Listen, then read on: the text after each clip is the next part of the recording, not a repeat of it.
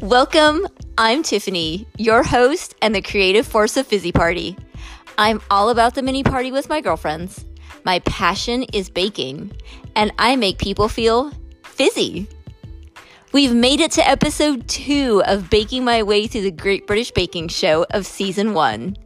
Let's do a quick recap of episode 1, which was all about cakes. The signature challenge was to make a Swiss roll. I decided to make a lemon blackberry. It was really easy to make. I would definitely make it again. But I'd add a little more lemon in because I just really want that burst of lemon flavor. And I'd use fresh blackberries because I did this in January and blackberries are not in season and don't taste nearly as good as when they're in season. The technical challenge was Mary Berry's cherry cake.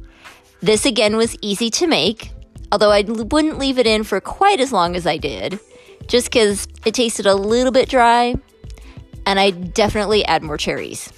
Even though most of my friends were like, it had enough cherries, no, I want more cherries. The showstopper was a British cake, and I decided to make a Victoria sponge with lemon curd and raspberry cream. This was definitely a must make again. If you missed any of those episodes, go back and take a listen. Not right now, finish this one of course first, but when you're done with this episode, then go take a listen to those. Okay, we're on to episode 2, and it's all about biscuits. Now, as an American, when I'm thinking biscuits, I'm like, ooh, buttermilk, cornbread, not cookies and crackers, which is what the British biscuits look like. So first up, in episode 2, is the signature bake. And I had to make a savory biscuit. I decided to go ahead and make Paul Hollywood's recipe, which is where you just use one dough and it makes 2 flavors. And I made sure to watch the Great British Baking Show Masterclass before I made this because you get so many great tips and can actually see what the dough and the finished product is supposed to look like.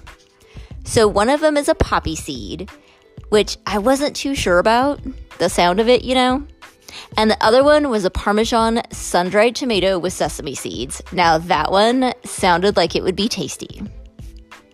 Now before I made these, I already told you that I watched the Great British Baking Show Masterclass. Whoops. Okay, moving on. While I was making the dough, I felt like mine was a little crumbly.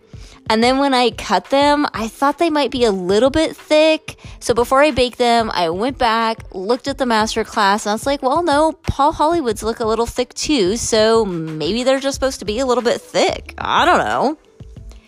And when they came out of the oven, they smelled just like crackers. Now, having never made these before, I wasn't sure how they were supposed to turn out, but they looked pretty good. I tried one of the poppy seeds, and I thought, wow, this actually tastes better than I thought. I'd probably make these again. Maybe. And then I tried the sun-dried tomato and Parmesan with sesame seeds. This one has an odd taste. It's not a bad taste. It's just interesting, I guess would be a better word for it. I took both of these to work so that I could get, different perspectives because everybody's taste buds are a little bit different. Some of the people preferred the poppy seed just like me, which these were a little bit on the drier side. And then other people preferred the sun-dried tomato and Parmesan, but everybody who tried those said the same thing I did. They taste a little bit interesting, but yet they couldn't stop eating them. One of my friends even kept asking me every day, hey, do you have any of those left? Because they taste really good with my chili. Now, I wouldn't have thought to put these sun-dried tomato and Parmesan biscuits with the chili because I don't like chili, but she said it really added a great flavor to her chili. So if you decide to make these, maybe make a pot of chili also, and then crumble up those sun-dried tomato and Parmesan biscuits and put them in your chili. Now in the next episode, we'll be tackling the technical challenge, which is Mary Berry's Florentines. Ooh, these were good. I love connecting with you, so pop over to Instagram, Facebook, or Twitter on Fizzy Party and leave me a comment. I love hearing from you. And if you like this podcast, hit that subscribe button and leave a review. Thanks for listening.